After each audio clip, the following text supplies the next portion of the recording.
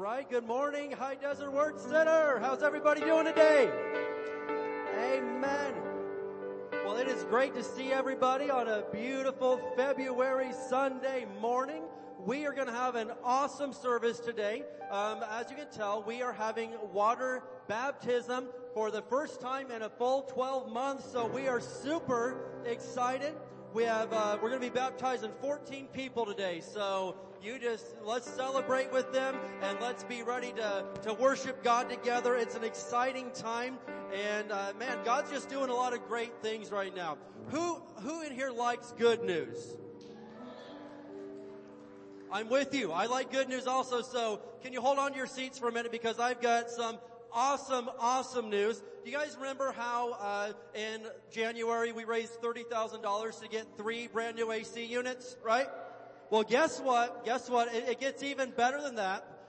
Because of God's faithfulness and because of your faithfulness as a church family, we just so happen to have an additional $10,000 just out of the regular money in January that we're going to be able to buy a 4th AC unit for this building. I mean, come on. That's without any extra fundraising. That's without any extra push. That's just extra money that God sent in and that our faithful church family gave. So 4 brand new HVAC units coming in here by the end of the month. And I'm telling you, as I've said, we are ready for July. We're ready for the heat this year. Who's with me? Praise God. All right. Well, good deal. Who knows what's going on tonight? Don't say the Super Bowl, all right? I know that. I'm aware that there is a foosball game tonight. Football game. I'm aware of that, all right? Very good. And, may your team win. But beyond that, I'll tell you who's going to win tonight. It's going to be the children of High Desert Word Center. Amen. Because tonight we are officially opening back up our Sunday night service, our Sunday 6 o'clock service, and Children's Church will be open up tonight at the 6 o'clock service.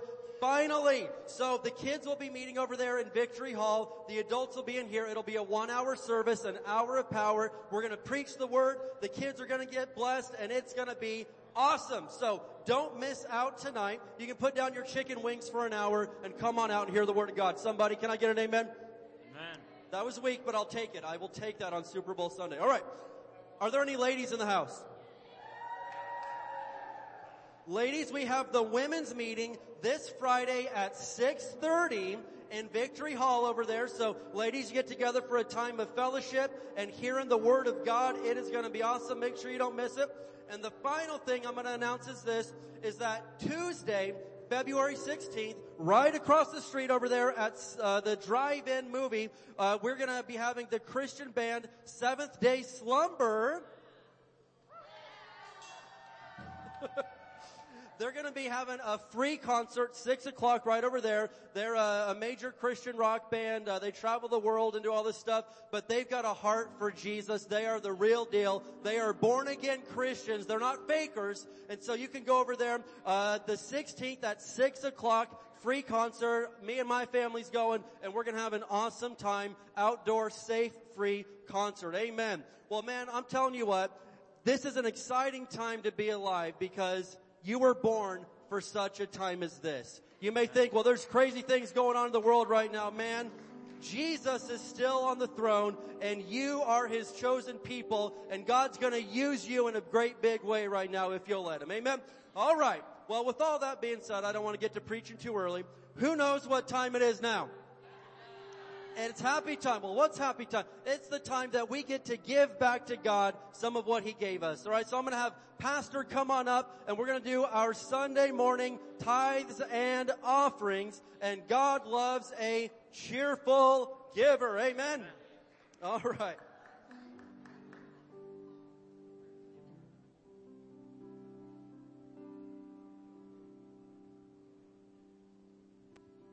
All right, very good. Pastor's going to take up the Sunday morning tithes and offerings, but before that, I want us to, can we stand up together for just a minute today?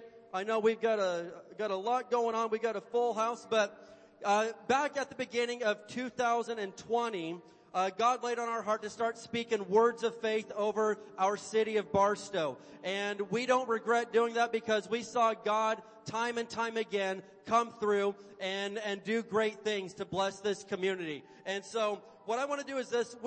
In 2021, we want to extend our faith. We want to move just beyond speaking and praying over Barstow. We want to pray for the entire United States. Does anybody think that America could use just a little bit more of Jesus right now? No doubt about it. So what we're doing is we've got a faith confession that we are speaking over the United States of America. Amen. And so I'm going to put this on the screen right here, and we're going to speak this out together. We're speaking words of faith because we're going to see America come to Jesus before Jesus comes back. Amen. Let's say this together.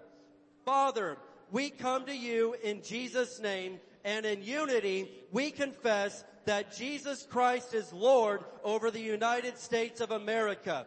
We declare that righteousness, mercy, justice, and judgment from you shall prevail. We declare that she will complete her God-given mission to bring the gospel of Jesus Christ to the world. We push back the darkness of Satan from this nation and call for the light of Jesus Christ to invade every home, church, and school, and every town, city, and state of this great nation, the United States of America. In Jesus' name, amen. Let's give the Lord some praise today. We believe that. Hallelujah. You can be seated today. Go ahead and be seated. And Pastor's going to do our Sunday morning tithes and offering.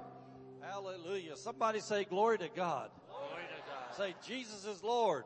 Jesus is Lord. Over my life. Over my life. My family. My family.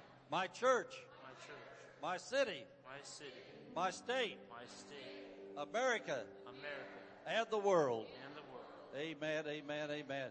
Well, I'm gonna give you a verse for the offering in just a second, but because Pastor Dave talked about what he talked about, Joel, go ahead and put that book on the screen. Okay. The Lord told me to teach tonight on what happens when a Christian dies. What happens when a Christian dies?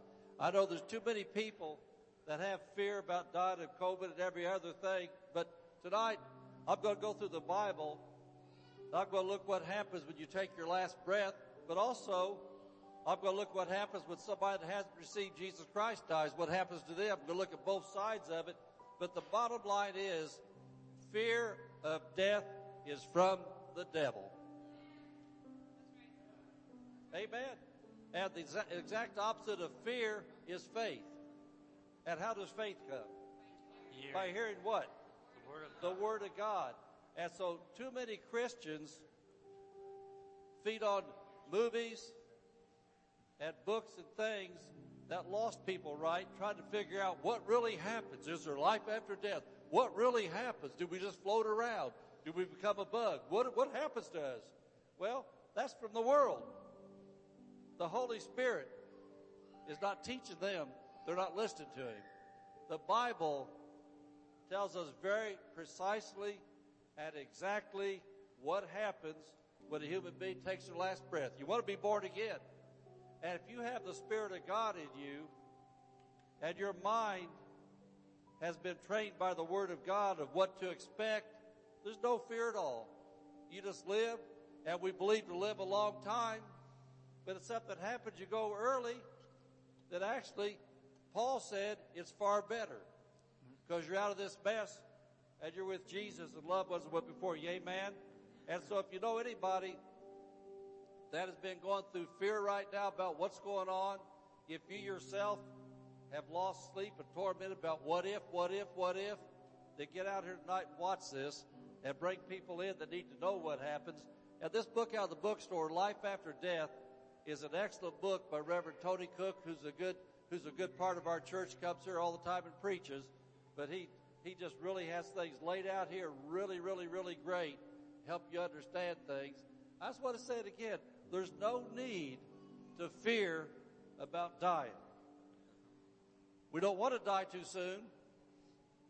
But whenever we do die, if we have Jesus in our heart, all we simply do is lay down a body that's going to go back into the earth, and our spirit lives forever and ever and ever and ever in heaven with Jesus and our loved ones. Amen. Nothing to be afraid about. Amen. All right. Now what time is it? Happy time. Look at Psalms 35, verse 27, verse 28. Amen. How many are glad to be in church? I sure am.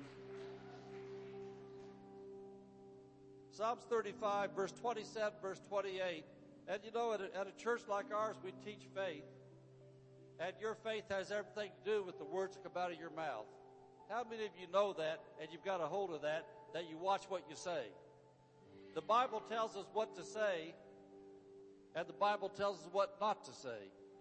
And so if our faith is going to be effective, we have to know how to talk right. In Psalms 35, verse 27 and 28, I want you to notice in this psalm here how many times he talks about your mouth. Starts off with, he says, let them shout. Isn't shout coming out of your mouth? That's your words. Let them shout for what? Joy. And be sad. And be mad. No. You're supposed to shout and be glad that favor my righteous cause. That's God talking.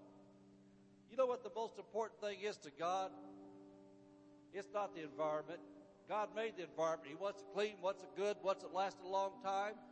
God's the one that made things on earth for us to enjoy. He tells us that. He wants you to have a good car, good job, good health care, good house, all the nice things. God wants you to have nice things, but the number one thing God wants you to have is eternal life in your spirit from being born again.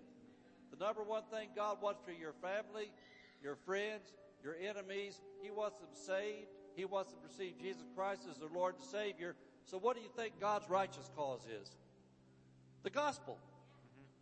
Missionaries, churches, Sunday school, Bibles, Christian books, Christian things. And so God said that if you favor His righteous cause, how do you know if you favor something? Well, if you're in favor of going to Las Vegas, you spend money in Las Vegas. If you're in favor of your grandchildren, you buy lots of things for your grandchildren.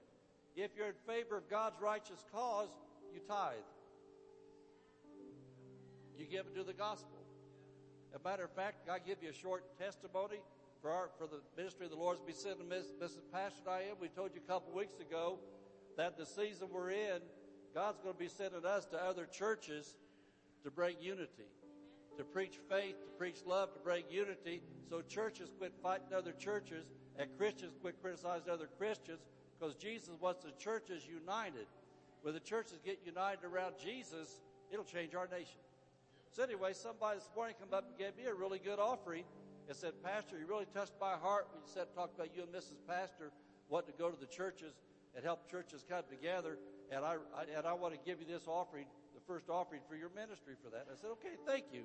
So we'll put that in a special place. We'll save traveling money from when we get to go to other churches. But anyway, that's called favor God's righteous cause of preaching the gospel everywhere.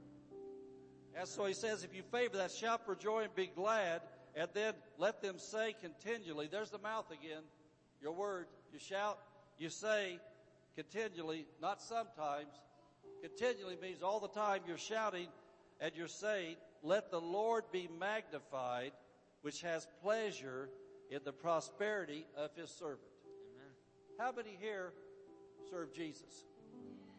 Okay, you're His servant then. And it says right here that Jesus gets pleasure when you prosper, not when you lack, not when you're broke, not when the other kids get nice things, nice clothes, toys and stuff like that, and you just sit around whining and say, oh, I wish I could buy that for my kids. Oh, I wish my kids had that. Oh, they're going on this field trip. Oh, I wish my kids had the money to go. I wish my kids had nice things. No, He said that He gets pleasure when you prosper. Amen. That can bless your kids. Amen. And then He says, and my tongue shall speak. That's 3 times He's talking about your mouth. Your mouth has everything to do with your prosperity or with the poverty that tries to attach itself to your life. My tongue shall speak of thy righteousness and of thy praise all the day long. I'll give you a little tip about your prosperity. especially if you're a person that consistently pays your tithes to God like He said to do, and you give offerings and you invest in the gospel. Next time you see the gas jump up 20 or 30 cents a gallon to one, whoop, like it's been trying to do lately, don't whine about the gas. Praise God that He's supplying. Amen. Next time you go to the store, and if you're kind of getting older like Mrs. Pastor and I are, don't whine about, well, that used to cost a dime, now it costs $2. Don't whine about, man, we used to buy that for 50 cents, and now it's $12. Quit whining about that. Start praising God that, Lord, I want to thank you. You're the one that supplied the dime. You're the one that supplies the $12. Lord, I want to thank you. You're the one, when gas was 30 cents a gallon, you supplied, and you're the one that supplies it when it's $4 a gallon. Amen? That's what God said to do. We start doing that, we're pleasing Him. So, we make this financial faith confession we're getting ready to make, but just take these words to heart. And when you're tempted to whine and complain about the high cost of living, start praising the high God. That's bigger than the high cost of living. Amen. Well, let's make this financial faith confession together. Then bring our tithes and offerings up to the altar. As you're bringing them up, just be praising the Lord. If you're giving online, tithing online, don't just put it in there like you're paying a bill, because you're not paying a bill. You're invested in the kingdom of God. So when you push that button, when you're doing things online, as you push send, say, Lord, I'm giving this to your kingdom, and I thank you. You're taking care of my family. Amen? Amen. As we bring the Lord's tithe and give offerings today, we believe we receive jobs or better jobs, promotions, raises and bonuses, benefits, sales and commissions, growth in business, settlements, estates and inheritance, interest and income, rebates and returns, checks in the mail, gifts and surprises, finding money, bills paid off, debts paid off, received, blessings and increase. Thank you, Lord, meet all my financial needs, so I have more than enough to take care of my family, give generously in the kingdom of God, and promote the gospel of the Lord Jesus Christ. Amen. Let's all just stand up. Get ready to worship the Lord together.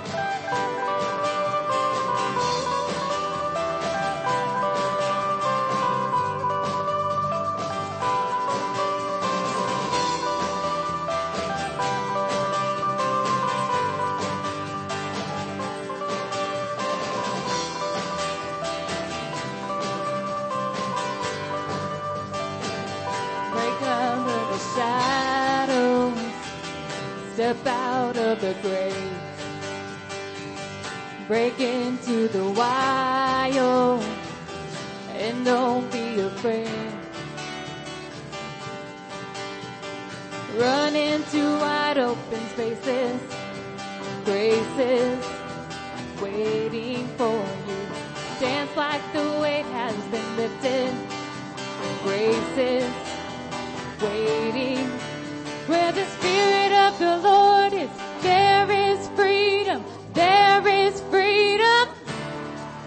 Where the Spirit of the Lord is, there is freedom, there is freedom.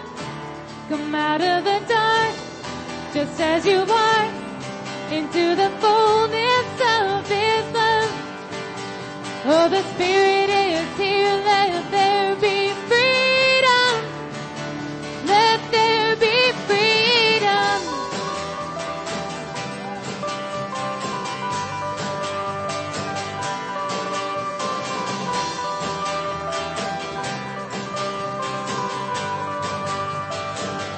Bring all of your burdens, bring all of your scars. Come back to communion, come back to the start. Run into wide open spaces, graces waiting for you. Dance like the weight has been lifted, graces waiting. Come on. Where the Spirit of the Lord is, there is freedom, there is freedom. Where the Spirit of the Lord is, there is freedom, there is freedom. Come out of the dark, just as you are, into the fullness of His love. Oh, the Spirit is here, let there be freedom. Let there be freedom.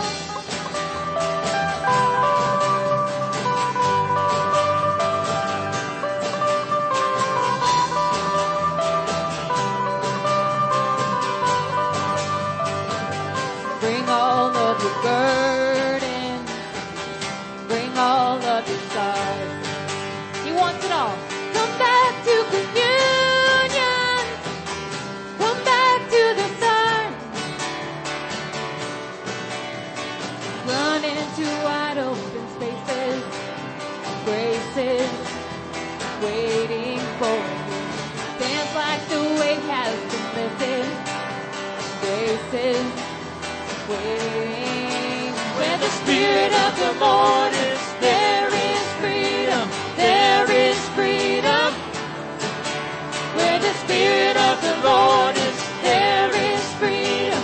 There is freedom. Where the Spirit. Where the Spirit of the Lord is, there is freedom. There is freedom.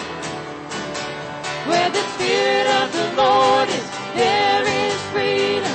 There is freedom. Come out. Come out of the dark, just as you are, into the fullness of His love. Oh, the Spirit is here, let there be freedom. Let there be freedom.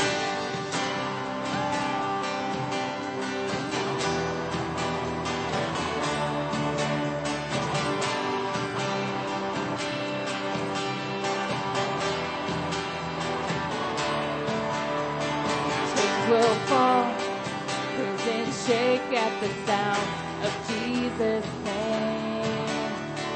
Lives made whole, hearts awake at the sound of Jesus' name.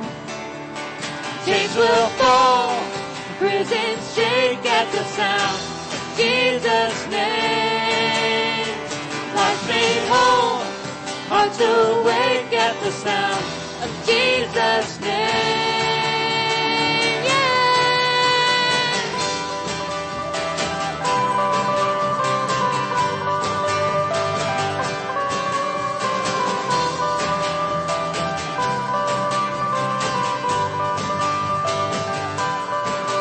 Where the Spirit of the Lord is, there is freedom. There is freedom.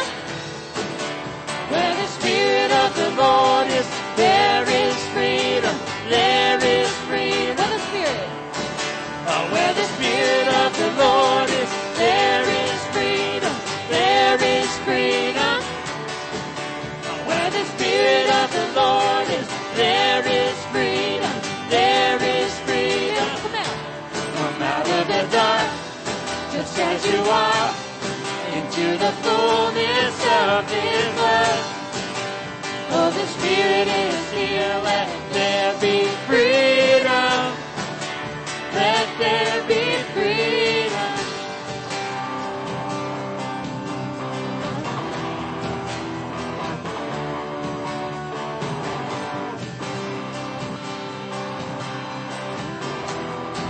Who's ready to dance? Dance like the weight has been lifted. Grace is waiting for you. Dance like the weight has been lifted. Grace is waiting for you. Dance like the weight has been lifted. Grace is waiting for you. Dance like the weight has been lifted. Grace is waiting. Where the Spirit of the Lord is, there is freedom. There is freedom. We declare. Where the Spirit of the Lord is, there is freedom. There is freedom. Where the Spirit.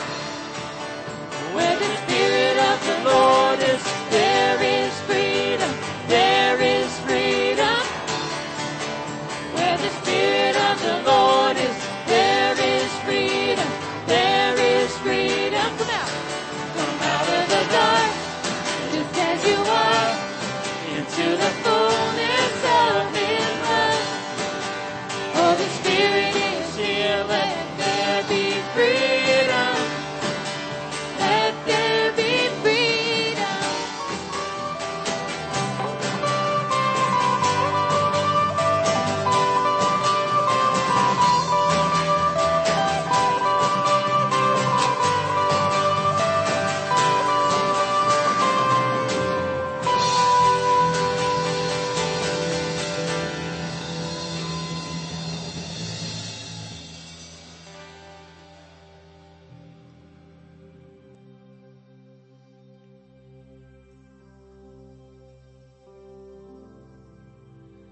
Thank you, Jesus. You are faithful. You are just. We love you, Lord. And there is freedom in this house. There is grace and mercy on everyone in there. Thank you, Jesus. He's faithful to us, so let us be faithful to him. Thank you, Lord. God of Abraham, God of covenant and faithful promises. Time and time again, you have proven you'll do just what you said. Though the storms may come and the winds may blow, I'll remain steadfast and let my heart learn when you speak a word, it will come to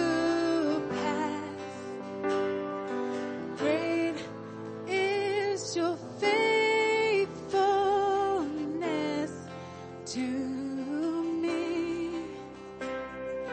Great is your faithfulness to me. From the rising sun to the setting same, I will praise your name. Great is your faithfulness to me. Thank you, Jesus.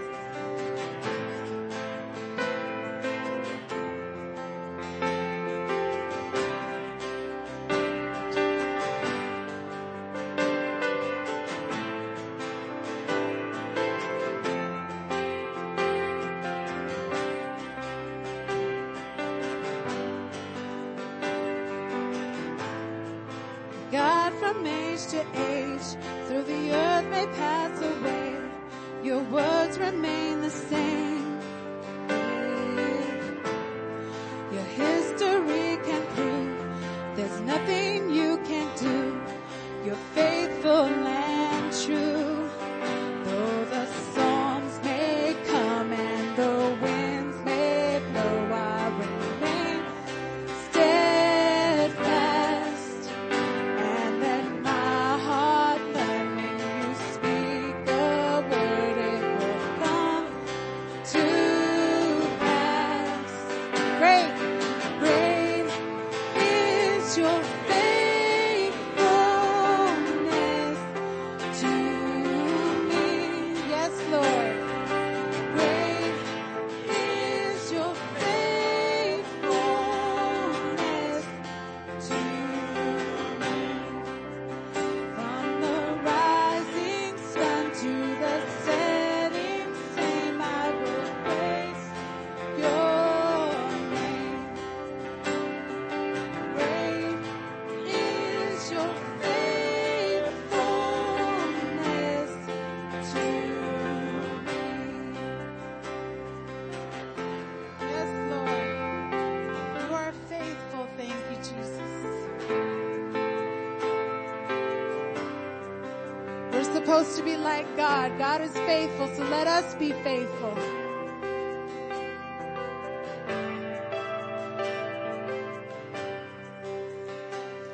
I put my faith in Jesus, my anchor to the ground, my hope and firm foundation. He'll never let me down. Yes, sing that. I put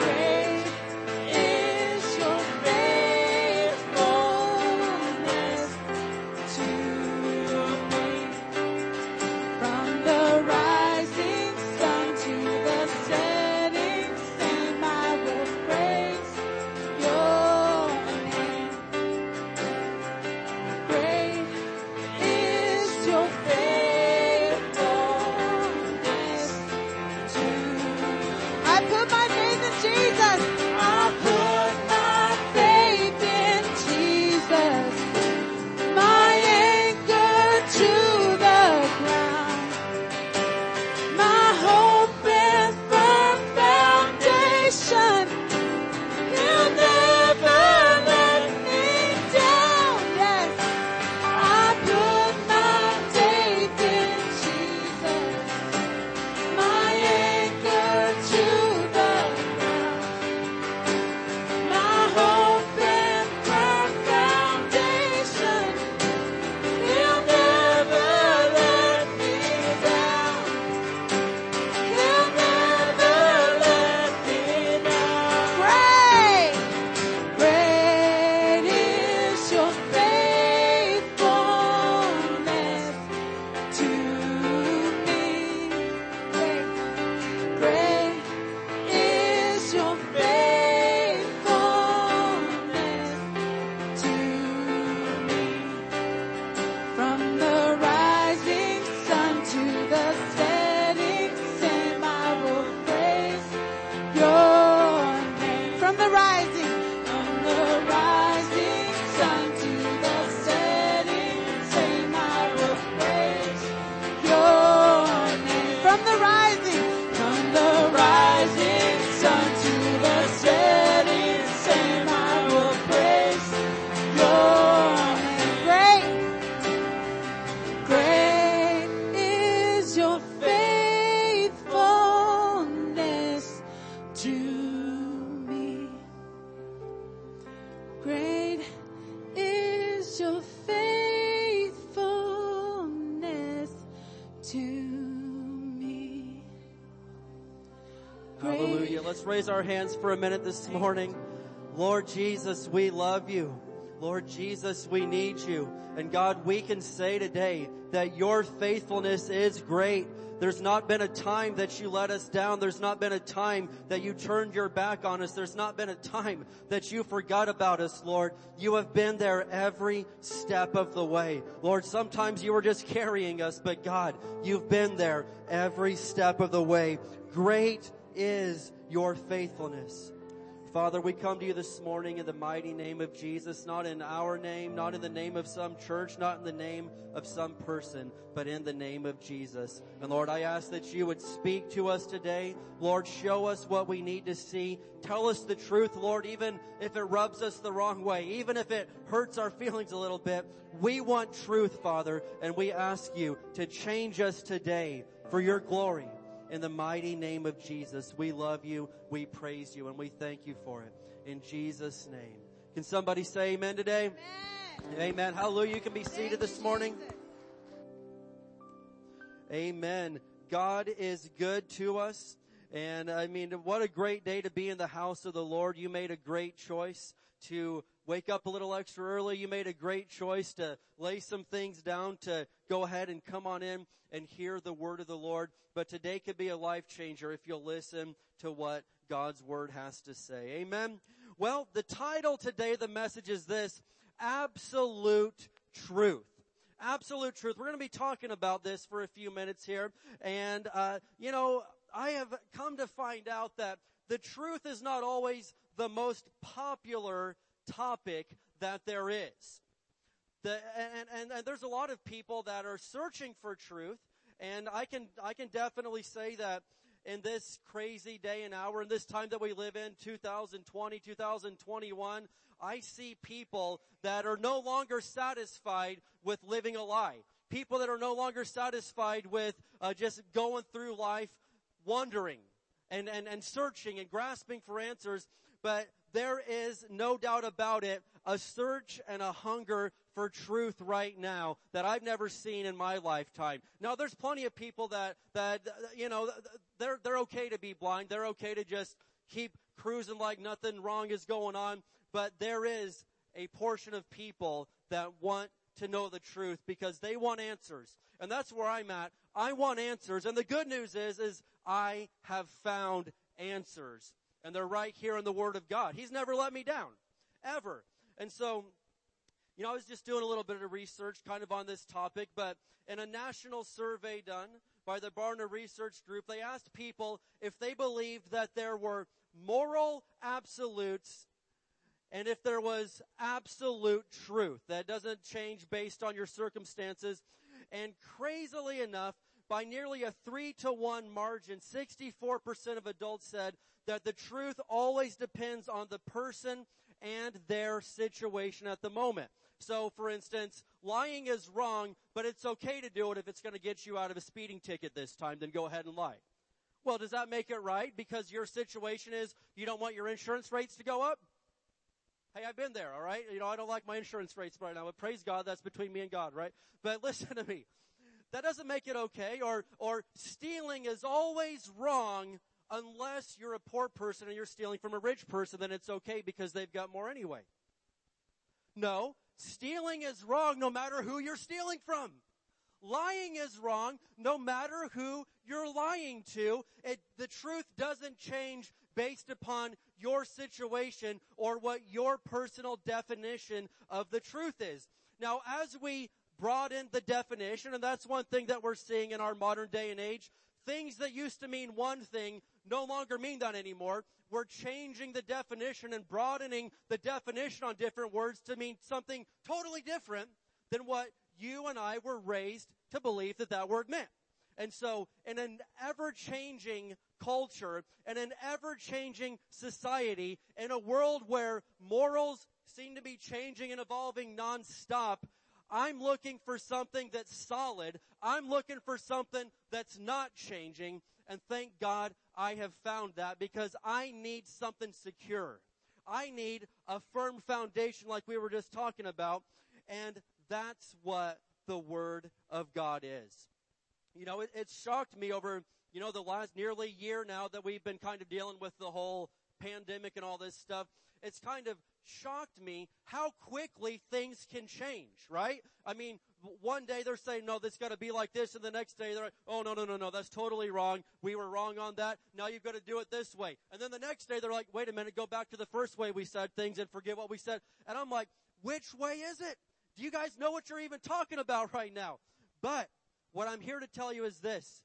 There is something absolute. There is something that doesn't change, and that's what we're looking for. The truth never changes. And so I want to pray. Then I'm going to very briefly go into a message here that I want to show you some things from the Word of God, because what we need right now more than ever is an anchor for our souls, as the Scripture calls it. Amen? So let's pray together, and we're going to dig right into God's Word here. Father, in Jesus' name, Lord, we thank you so much that we have a church to come to, Lord. We have a place that we can gather and hear your word. And God, I pray that as we see the word of God today, as we hear the word of God today, Lord, that you would speak to us. And Lord, may your word have free course. May you do everything that you need to do today to change us, Father, so we can be the person that you called us to be. We thank you for that today in the mighty name of Jesus. Can somebody say amen? Amen. All right. So 3 things about absolute truth, because I firmly believe in absolute truth. All right. There's a lot of things that change, but the truth is not one of them. All right. So number 1 is this. You don't get to pick what the truth is. Now that may be a big letdown. That may be a bummer to a lot of people because, I would like to pick what the truth is. I'd like to say that I'm an astronaut and that I'm a multi-billionaire, and that's my version of the truth, and you've got to submit to that because that's what I identify as truth. But that's simply not the truth. And so I've got to look at what the truth is, all right? And so there is a very common belief in our modern society and our generation, and that's you just choose what's true for you. You choose what's right for you. And so if we were to live our lives based on that, if there was no moral compass, if there was no moral absolutes, and I just did whatever I felt was right for me, that would mean, well, I identify as stealing is okay for me because I need it and you've got it, so I'm just going to take some, right? And don't get mad at me. Don't judge me about it. Don't call the police on me about it, because for me, I don't think that's the wrong thing. I've decided that my truth is that stealing is okay. Well, obviously, we know that is not how it works. Moral truth is defined as an inflexible reality. So the world around us says, well, what was true yesterday isn't true today. Truth changes and truth evolves. but the Bible tells us something different. I want you to look this morning at John chapter 14 and verse 6. John 14, verse 6. Who's glad that they came to church today? I am glad. I would rather be here than the absolute best prison in all of Southern California. I'd rather be here than the best hospital in all of North America. I would rather be right here in the house of God with the people of God, hearing the Word of God. Amen?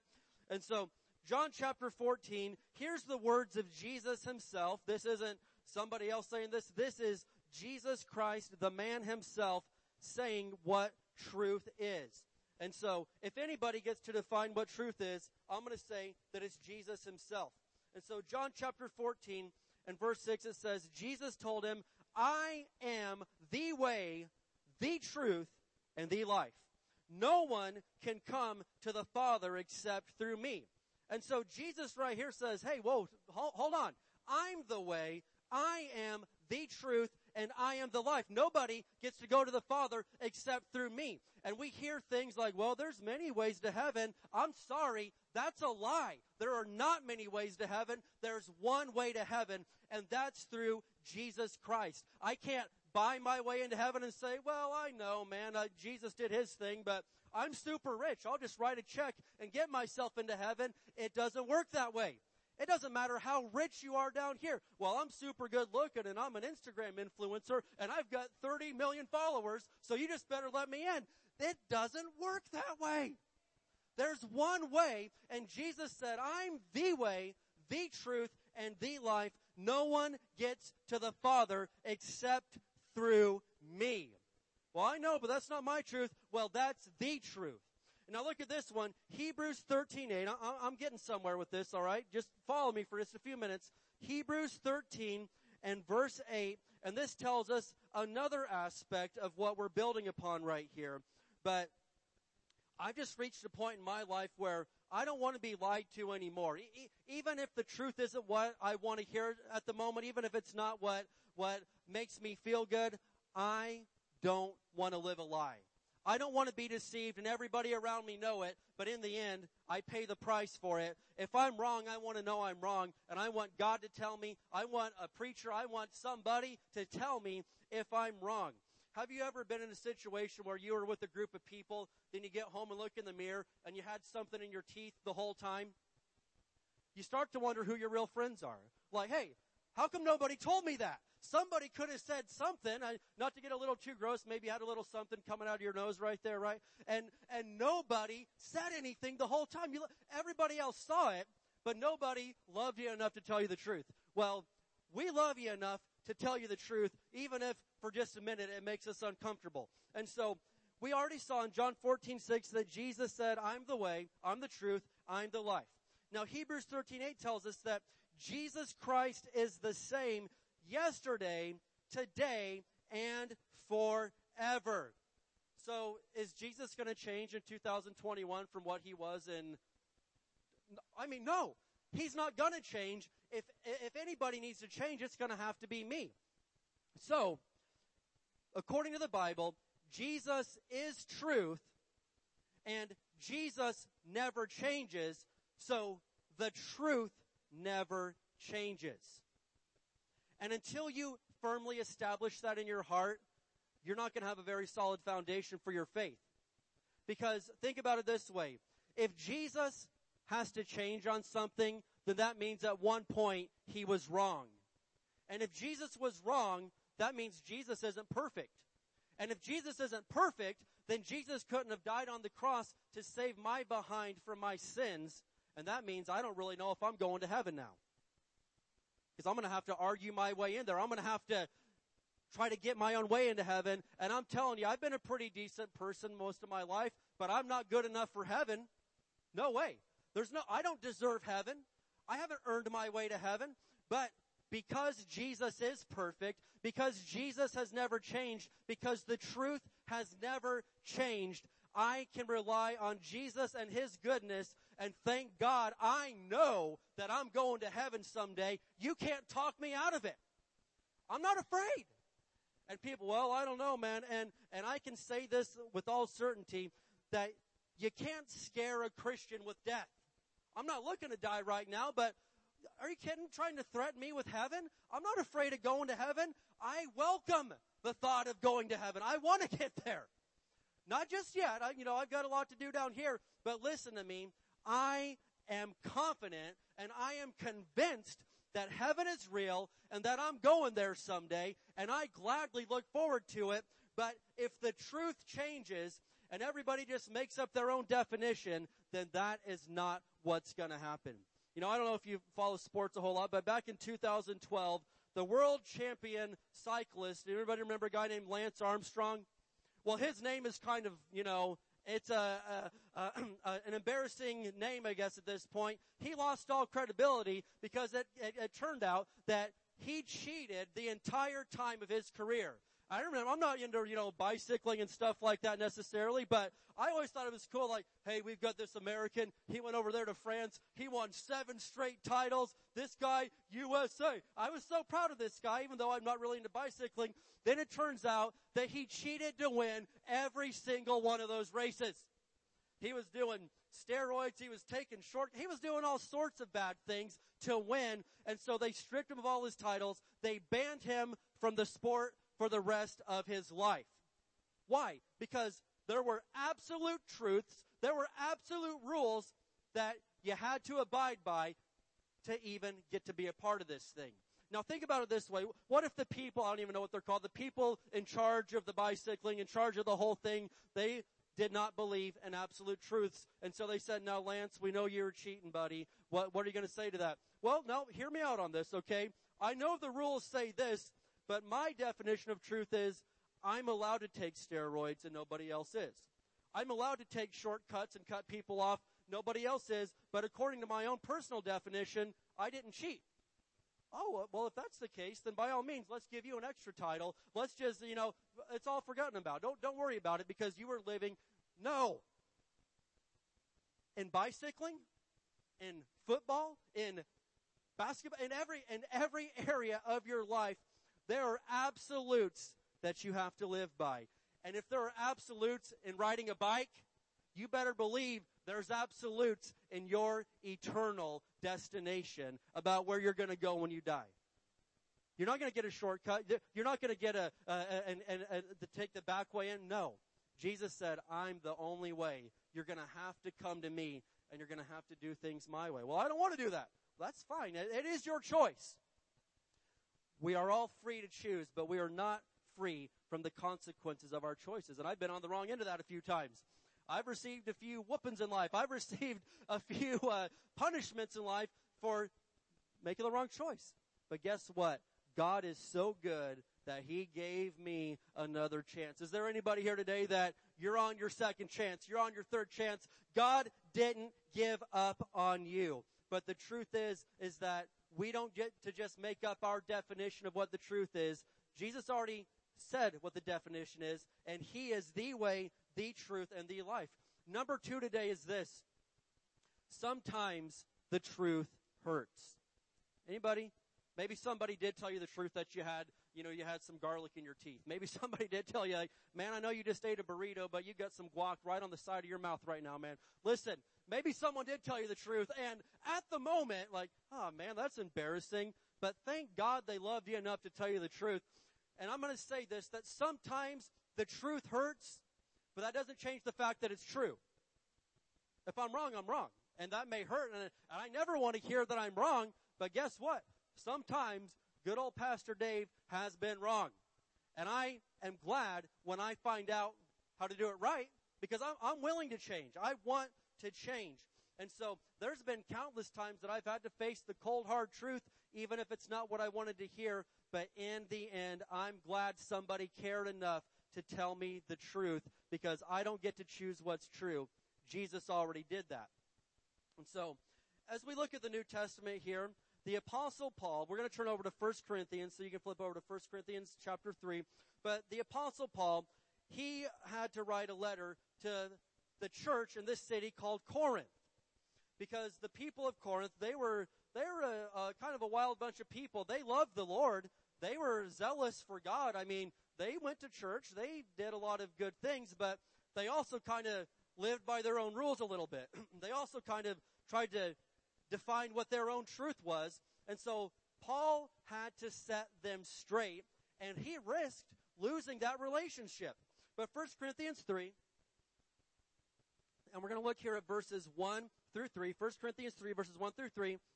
It says, "Dear brothers and sisters, when I was with you, I couldn't talk to you as I would to spiritual people." Wait, whoa, that hurts. We're church people. You can't talk to us like we're spiritual? No, I had to talk to you as though you belonged to this world, or as though you were infants or babies in Christ. I had to feed you with milk, not with solid food, because you weren't ready for anything stronger, and you still aren't ready. How would you like it if you're going to your Super Bowl party tonight and you're looking forward to some hot wings and somebody brings out some jars of baby food? Now, listen, I know you like the extra spicy, but you aren't ready for that. You're a sissy. You're not a man. Like, whoa! Calm down, man. But hey, it's okay. We got some ground peas right here. This is for you. We'll give the pizza and hot wings to everybody else, but you're not ready for this. I mean, you'd be insulted, right? Come on. You'd be like, man, what's going on? And so Paul is telling these people that think they've got it all together. He's like, really, you guys are a bunch of babies. Verse 3, "For you are still controlled by your sinful nature. You're jealous of one another. You quarrel with each other. Doesn't that prove that you're controlled by your sinful nature? Aren't you living like people of the world?" Now, I'm telling you, that was probably a slap into the face to these guys, because they thought that they had it all together. They thought that they were mature. They thought that they were big boys and girls. And Paul says, man, I got to talk to you guys about basic stuff. I can't even talk to you guys about anything deep because it's too heavy for you. You're a bunch of spiritual babies. I mean, that's enough right there to be kind of offensive. But look, he goes on here, chapter 6. I mean, this whole letter of 1 Corinthians, it's pretty hardcore stuff. But Paul loved people enough to tell them the truth. And so that's where I'm at in my life. I want to know the truth. I don't, if a lie is what makes me comfortable, I don't want to live a life based on lies. I want the truth. 1 Corinthians 6, verses 9 and 10. This is same letter to the exact same people. He says, "Don't you realize that those who do wrong will not inherit the kingdom of God?" But wait a minute, I thought that just everybody, as long as they wanted to. He said, no, don't fool yourselves. Those who indulge in sexual sin, or who worship idols, or commit adultery, I mean, this gets crazy here, or are male prostitutes, or practice homosexuality, or are thieves, or greedy people, or drunkards, or abusive, or cheat people, none of these will inherit the kingdom of God. Well, that's not what I believe. I believe you can abuse people and cheat people and everything's okay. I'm sorry, that's not what the scripture says. You can't go around being an abusive person and still think that everything's okay. Well, my version of the truth says I can hit people when they make me mad, so I just hit people when I'm angry and then I feel better. They're hurt, but I feel better. That's a lie. You are not allowed to do that. That is not the truth. The truth says, you know what? People might make me angry, but I'm not going to hit them. I'm going to turn the other cheek. I'm going to treat people how I want to be treated. That's the word of God. And that's the truth. Well, I don't like that truth. I like to beat people up. Then you're going to have to change on your end, because God's not going to change scripture. I like to cheat people. I like to tell them one thing and then I do something else. I like to make an agreement on this much and then I go and I redo things over here. That is not gonna work. Jesus is the way, the truth, and the life. And I don't get to make my own strange definition of what it is. I don't want to live a life. Now imagine if Paul in 2021 wrote this same letter to a group of people. I don't even know. I mean, I can't even imagine. He'd be called all sorts of things, all sorts of names. And how dare you tell people that they can't do that? How dare you tell people that they aren't allowed to? How dare you do this? How dare you? We're just going to cancel your whole thing. We'll cancel your ministry. We'll cancel your job. We'll cancel you. We'll cancel your accounts. We'll freeze your accounts. We will straight up cancel you because you said something that we don't like. Whether you realize it or not, whether you agree with it or not, I don't really care. There is a hatred for the truth in the day and age in which we live. But I see this glimmer of hope that there is a portion of people that are coming into church and saying, you know what? I want the truth. I don't want to be lied to anymore. If I'm wrong, I want to know that I'm wrong. If this is going to send me the wrong way, tell me the truth. There's people that want to change, and I'm seeing it every single day. And so the fact of the matter is this, is we have got to tell the truth. 2 Corinthians, let's flip over there. So Paul wrote this letter to the Corinthians, and then he wrote another letter to them, all right? I kind of gave the answer away, but does anybody know what the name of his other letter is? Bingo. 2 Corinthians, right? Anyway, so he writes this other letter, 2 Corinthians, and he says this. Now, imagine that you've just really had to drop some sort of nuclear truth bomb on somebody, and that's what Paul had to do. He had to say some things that probably risked his entire relationship with these guys, probably risked ticking some people off, but he said it anyway. He did the right thing. And so here we are in 2 Corinthians chapter 7, verses 8 through 10. We're going to see what his follow-up letter was like.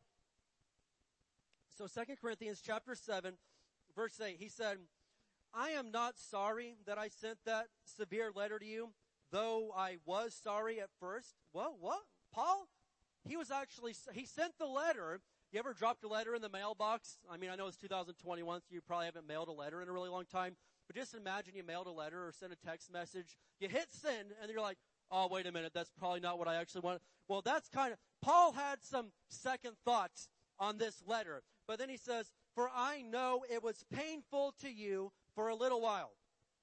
But now I am glad I sent it, not because it hurt you, but because the pain caused you to repent and change your ways. It was the kind of sorrow God wants his people to have, so you were not harmed by us in any way. Wait a minute. There's a certain sorrow that God wants people to have. I thought God only wanted me happy. God wants you blessed, no doubt about it. God wants you blessed, but there is a certain bit of sorrow that is godly. Well, what is that? Verse 18, for the kind of sorrow God wants us to experience leads us away from sin and results in salvation. There's no regret for that kind of sorrow, but worldly sorrow, which lacks repentance, results in spiritual death. Paul said there is a godly sorrow. And I have reached that point at times in my life where I'm like, you know what? I have been dead wrong. I've hurt people. I've hurt myself. I've hurt God. I've stinking done things the wrong way, and I feel awful about it right now. And you've got one of two options. You can say, well, you know what? Forget it. I'm just going to keep doing it anyway. I'm going to let my pride take over, and I'm a man. I'm not going to admit I was wrong. No way. I'll tell you what. Your pride is your biggest enemy, man.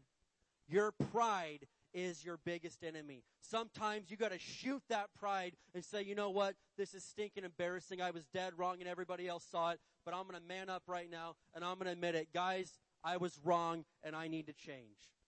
When you reach that level, you've reached a level of what the scripture calls godly sorrow, and you're finally at a place where God can start changing your life. Because everybody wants God to change their life, but everybody wants it to be on their terms.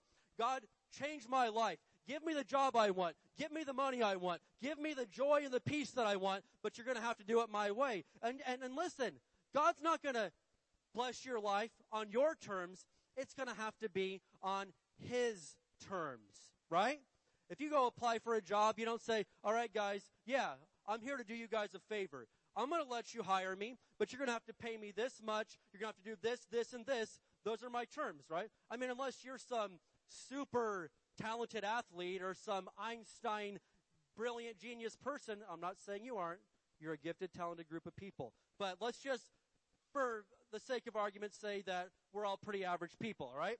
Unless you're like Patrick Mahomes, you're not going to go in there and make up your own set of rules, right? You're going to have to go in there and accept the job on their terms, or they'll just find somebody else. Well, with God, you're not going to come in and set up the whole kingdom of God, rearrange everything that He's established for 2,000 years, and make it on your terms. God wants to bless you. God wants to give you peace and joy. He wants to bless your finances and your health, but it's going to be His way and on His terms. And so that brings me to the third thing today, and that's this. The truth sets you free. Lies might make you feel real good for a little while, but they're chains, they're bondage, they're holding you back. The truth might be uncomfortable, but it will set you free. You know, I mean, I've talked to different people that have been in prison and stuff. I know some of you here today have been in that spot. And I've heard people tell me that at first you're glad to be out, but it's a little bit different, right? I mean, there's an adjustment period, and it can almost be a little bit uncomfortable, right? Where you're like, hey, what am I going to do now? I don't know what to do with myself.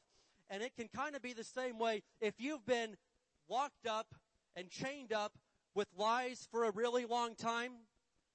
It may be a little bit uncomfortable at first when the truth slaps you in the face. But listen, I would a whole rather be free and having to relearn some things than bound up in chains and lied to. Amen? Somebody with me on that? Amen. Don't mind all these guys getting up. They're getting ready for baptism, all right? So I'm going to show you a verse here. John 8 and verse 32. John chapter 8 and verse 32. Are you still with me today? John 8 and verse 32. Let's flip over there because the truth never changes. And I'm glad it doesn't because I'm tired of things changing. I want something that's stable. I'm looking for stability in my life. John chapter 8, and we're going to look at verse 32. And again, this is the words of Jesus. This isn't somebody else. This is Jesus himself speaking to us the truth of what the Word of God is. John chapter 8, and we're going to look here at verse 32. And Jesus had this to say. He said, and you will know the truth. And what will happen when you know the truth? The truth will set you free. Now, really, to fully get the reality of this concept, the truth doesn't just come up and set you free. It's when you know the truth will set you free, right? I mean, it's like just having a car in the driveway won't get you places. Getting into the car and starting it up and knowing how to drive it will get you places. And so, just because the truth is there, just because the Word of God's right here, you got to start knowing the truth if you're going to be set free. And that's why people are coming to church right now. That's why people are reading their Bible right now, because they want to know the truth, because they want to be free. And sometimes you don't appreciate freedom so much until maybe you've seen what it's like to not have freedom. Now, I know a lot of our soldiers and stuff in here, you've been overseas, you've seen countries where there isn't a whole lot of freedom. When I was 15, I spent my 15th birthday in St. Petersburg, Russia. And I was over there for a little bit trying to do some missions work. And I mean, this was in the year 2000, so it was after a lot of the stuff had fallen. But I can tell you this much, just going to Russia, the depression and the anxiety and the doom and gloom was so thick in the air, you could feel it, man. Just flying from New York City all the way to Russia, when you landed there, it was a whole different atmosphere. There was no freedom in the air. If you've been to another country, you know what this is like a little bit. I remember we would have to take these escalators way down to the subway. I mean, the longest escalator ride, it's like a several-minute ride, and this escalator is moving fast. But I just remember going down this thing, and all the faces coming up at you are every single one, 100%, the most depressed, stressed out, sad, sorrow, doom and gloom, hopeless faces I've ever, not a smile anywhere.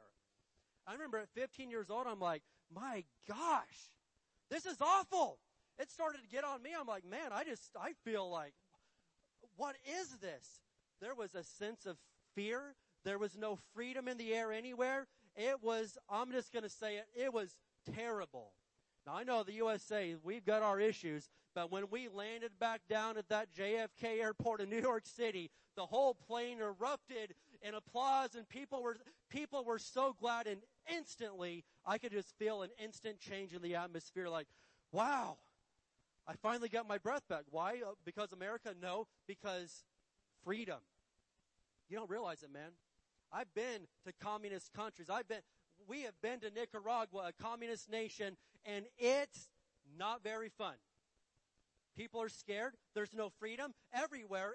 I'm just going to say it is not that great of a place. Why is that? Because freedom is something that you don't always appreciate until you've seen what it's like to not have it. And there's sometimes people in church that they get a little excited. They say, amen. They scream, they dance, they get up and jump around, and people that have never really been through that much, they look at them, well, I wish that guy would just shut up. He's not going to shut up because he used to be addicted to drugs, and Jesus set him free. He was 6 inches from the edge of ending his entire life, and Jesus came and grabbed him out of the ditch, and now every single time he thinks about it, he gets excited, and he nearly cries, and he says, thank you, Jesus, that I've been set free. And sometimes you don't appreciate freedom until you've seen what it's like to be bound and chained and locked up and addicted to something. And then when somebody sets you free, you thank them every single day of your life because you don't ever want to go back. The truth will set you free when you begin to receive the truth. So I don't care how painful it is. Don't lie to me. Tell me the truth. Even if it hurts, don't lie to me. I want the truth because the truth will set me free. And I've seen what it's like to not be free, and I don't ever want to go there. It's a nasty, terrible place to be. I want to show you one more verse today. I'm flinging my notes everywhere. Pardon me. Turn over to Isaiah for me, please. All right. Isaiah chapter 40. And so, what we saw there, did Paul have to tell the cold, hard truth to the people in Corinthians, right? He had to tell them the truth, like, man, you guys are living this way, and I hate to say it, but you're not going to go to heaven if you keep that up. When that was hard. But then, he comes back and says, you know what? You guys changed. That was hard for me to do. But then, 2 Corinthians, you guys changed. So look at this, Isaiah chapter 40 and verse 8. Isaiah chapter 40 and verse 8. Are you still glad you came today? All right. Woo. Isaiah chapter 40 and verse 8. And this is a beautiful verse. Isaiah 40 and verse 8. It says this. The grass withers and the flowers fade, but the word of our God stands forever. Oh my gosh. Now, if you're somebody that doesn't like the Bible and doesn't like Jesus, you hate that verse because what he's saying is what he said was wrong in the Bible means it's still wrong today. But if you're somebody that loves God and you love the Bible, you're somebody that looks at that verse and says, thank you, Jesus. That means if you still healed people 2,000 years ago, you still heal people today. If you still set people free 2,000 years ago, that means you still do it today. When I look at that verse, I thank God and I want to fall to my knees and say, thank you that you didn't change. Thank you that you didn't need an update. Thank you that you didn't change things around just because of our modern times. I'm grateful that he didn't change. So when a lot of you know my story. I'm not going to go way into it, but 3.5, I get leukemia. I'm in a children's hospital and on a deathbed at 3.5. It was bad. But one thing that I want to share really quick is this. As I'm in this hospital and, I'm getting spinal taps, I'm getting needles, I'm getting blood drawn out, getting fresh blood put in every day. It's painful at any age, but at 3.5, it kind of stinks to be getting spinal taps, right? I mean, it's a painful deal.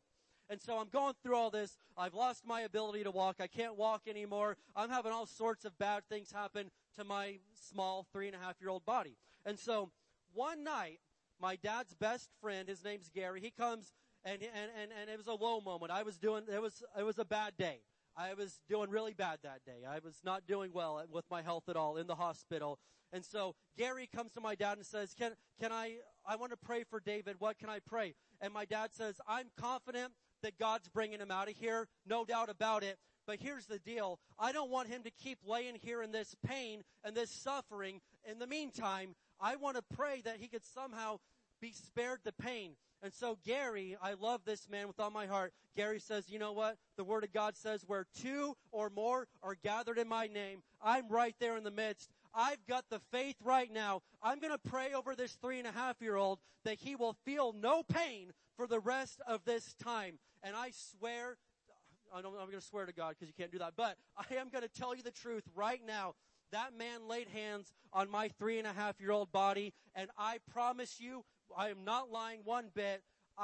for the rest of my treatments, I didn't feel one needle touch my body. They would give me shots, they would give me spinal taps, and I would laugh right there. I didn't feel any pain the rest of my life. In fact, I had to keep going, getting blood work, and amen, come on. I had to keep getting blood drawn and all this stuff until I was 18 years old. And for years and years and years, they would give me needles, give me procedures. They would do all this stuff. But listen to me. I promise you, I did not feel one needle any of those times for several years. Why? Well, that's impossible. No. With God, all things are possible. Listen, if Jesus changes, then that type of stuff doesn't happen. If Jesus changes, then I don't know if I'm going to get healed of cancer when I had leukemia. If Jesus changes and I'm having marriage trouble, oh my gosh, what now? What if Jesus doesn't help marriages anymore? But thank God that Jesus Christ is the same yesterday, today, and forever. He does not change. The grass withers and the flowers fade, but the word of the Lord stands forever. Jesus does not change. And so what I want to just bring it all to today is this. God's way is not always the easy way. I'm not going to lie and say, well, this is the easy way. Just sign right here and all your worries are... No. God's way isn't always the easy way, but it is always the right way. I'll tell you that right now. It's always the right way, and the truth will set you free. And so I know people that, well, listen, I do God my own way. I do this and I do that, and that's my connection. And I kind of got my thing with God. I'm not a mean man, but that's a lie. You don't come to God on your terms. You come to God on His terms. And He says, I'm the way, the truth, and the life. And if you've got some other alternate definition of what truth is, you're going to have to lay that down and say, you know what, maybe I've been wrong. Maybe I need to look for a new definition of truth, and there's only one, and it's this right here. And yet it tells us we got to change some things, but also it tells us if you'll change some things, He will give you peace. He will give you joy. He will bring you out of depression. He will bless your wife, your husband, your children, your household. He'll bless your job. He'll heal you if you're sick. You're going to get up there right now in the middle of a pandemic and say, He will heal you if you're sick. I stand by that until I die and go to heaven. That Jesus Christ wants you healed. He does not want you sick. He sent His word to heal you and deliver you from all of your afflictions. I will say it boldly. Jesus Christ still heals people. Jesus Christ still delivers people. Jesus Christ still sets people free. But He does it His way. He doesn't do it your way. And so, amen, there is a chance that you're going to have to change some things if you're going to get all these promises of God. But it is worth it. Can I have us stand up together today for just a minute? Amen. We'll stand up together. In just a minute, we're going to sing a worship song together. We're going to baptize 14 people that are making a bold stand today. They're saying, amen. I've talked to all 14 of them, and every single one of them has said, you know what? I'm taking a stand today, and I want the whole world to know that I'm a Christian. I am not embarrassed about what I believe, and I'm never turning back. This is my line in the sand. I will never turn back again. This is my moment. I'm living for Jesus now. These people made a big choice. They made a big stand. Some of them were a little bit nervous, but I said, no, there has to be a moment where you told everybody, I'm a Christian, and I'm not afraid of it. I'm not ashamed. But if you're, I want to pray over you for a minute. And if you're here today, maybe you've been trying to kind of work your way to God. Well, maybe if I do enough nice things, maybe if I avoid being a bad boy for a little while, God will let me. It doesn't work that way. That's your terms. Quit writing your own contract. We're coming to God on His terms, and we won't regret it. But I want to pray with us today for just a minute, and then we're going to sing a song, and we'll close out and baptize some people. But I'd like us to bow our heads, close our eyes. And I want to give you a chance. It would be unfair of me to stand up here and do all this stuff and tell you, you need to change. And that's not what I was trying to do today. I was just trying to tell you the truth. But it would be unfair of me. It would be unjust to tell you that you may need to change some things and then not give you a chance. So here's your chance. Never again say, well, nobody gave me a chance in life. Here's your chance in life to turn things around. I want you to pray this prayer with me, and I'm not going to even ask you to come up here and tell everybody about it, but I will ask you to not be, I'm just going to be blunt, not be a sissy, not be ashamed of it. If you pray this and you actually mean it, I want you to acknowledge that. I want you to acknowledge in front of God that you believe in Him. But I want to say this together. Say this. Father, in Jesus' name, I believe in your Son, Jesus. I believe He died. I believe He rose again. I believe He's coming back. Jesus, forgive me for anything wrong I've done. I promise to live for you now. Give me strength in Jesus' name. Amen.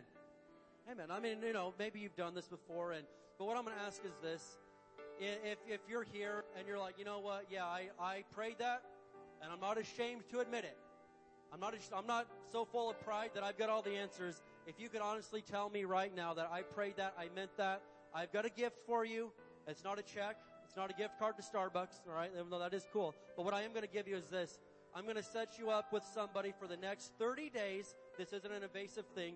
I'm going to set you up with someone from church that will text you every day and pray for you every day for the next month to help you get on your feet and help you get started. There'll be someone to pray for you, somebody for you to talk to, and somebody to help you get things headed the right direction. Because it's not fair to make you pray a prayer and then say, good luck, best of luck, I hope you make it. No, I'm going to make sure you make it. So if you prayed that today and you're like, yeah, you know what, I need someone to help guide me along for a little bit, I ask you to raise your hand and I will personally hook you up with somebody to mentor you for 30 days. If that's you, without being, I don't want to call names, but don't be a sissy. I want you to raise your hand and say, you know what, I believe that and I prayed that. Is there anybody today that could say that? Praise the Lord. That's good. We got everybody on the right track. That's what we want. Can we give the Lord some praise today? Hallelujah. God is good. Well, what we're going to do now, we're going to go ahead. I'm going to have Josh and the team here lead us in a worship song while we get ready for baptism. So what you can do is this. You can worship the Lord for just a few minutes here with us, and then we're going to baptize everybody, and it's going to be a powerful experience, man. These people, thank you if your family's getting baptized and you came today to support them. Thank you. Maybe they didn't tell you, this means a lot to them. This means a lot to them because this is a turning point in their life. This is a big deal to them. So thank you for that. But I'm going to go ahead and say goodbye to our internet audience that's watching online.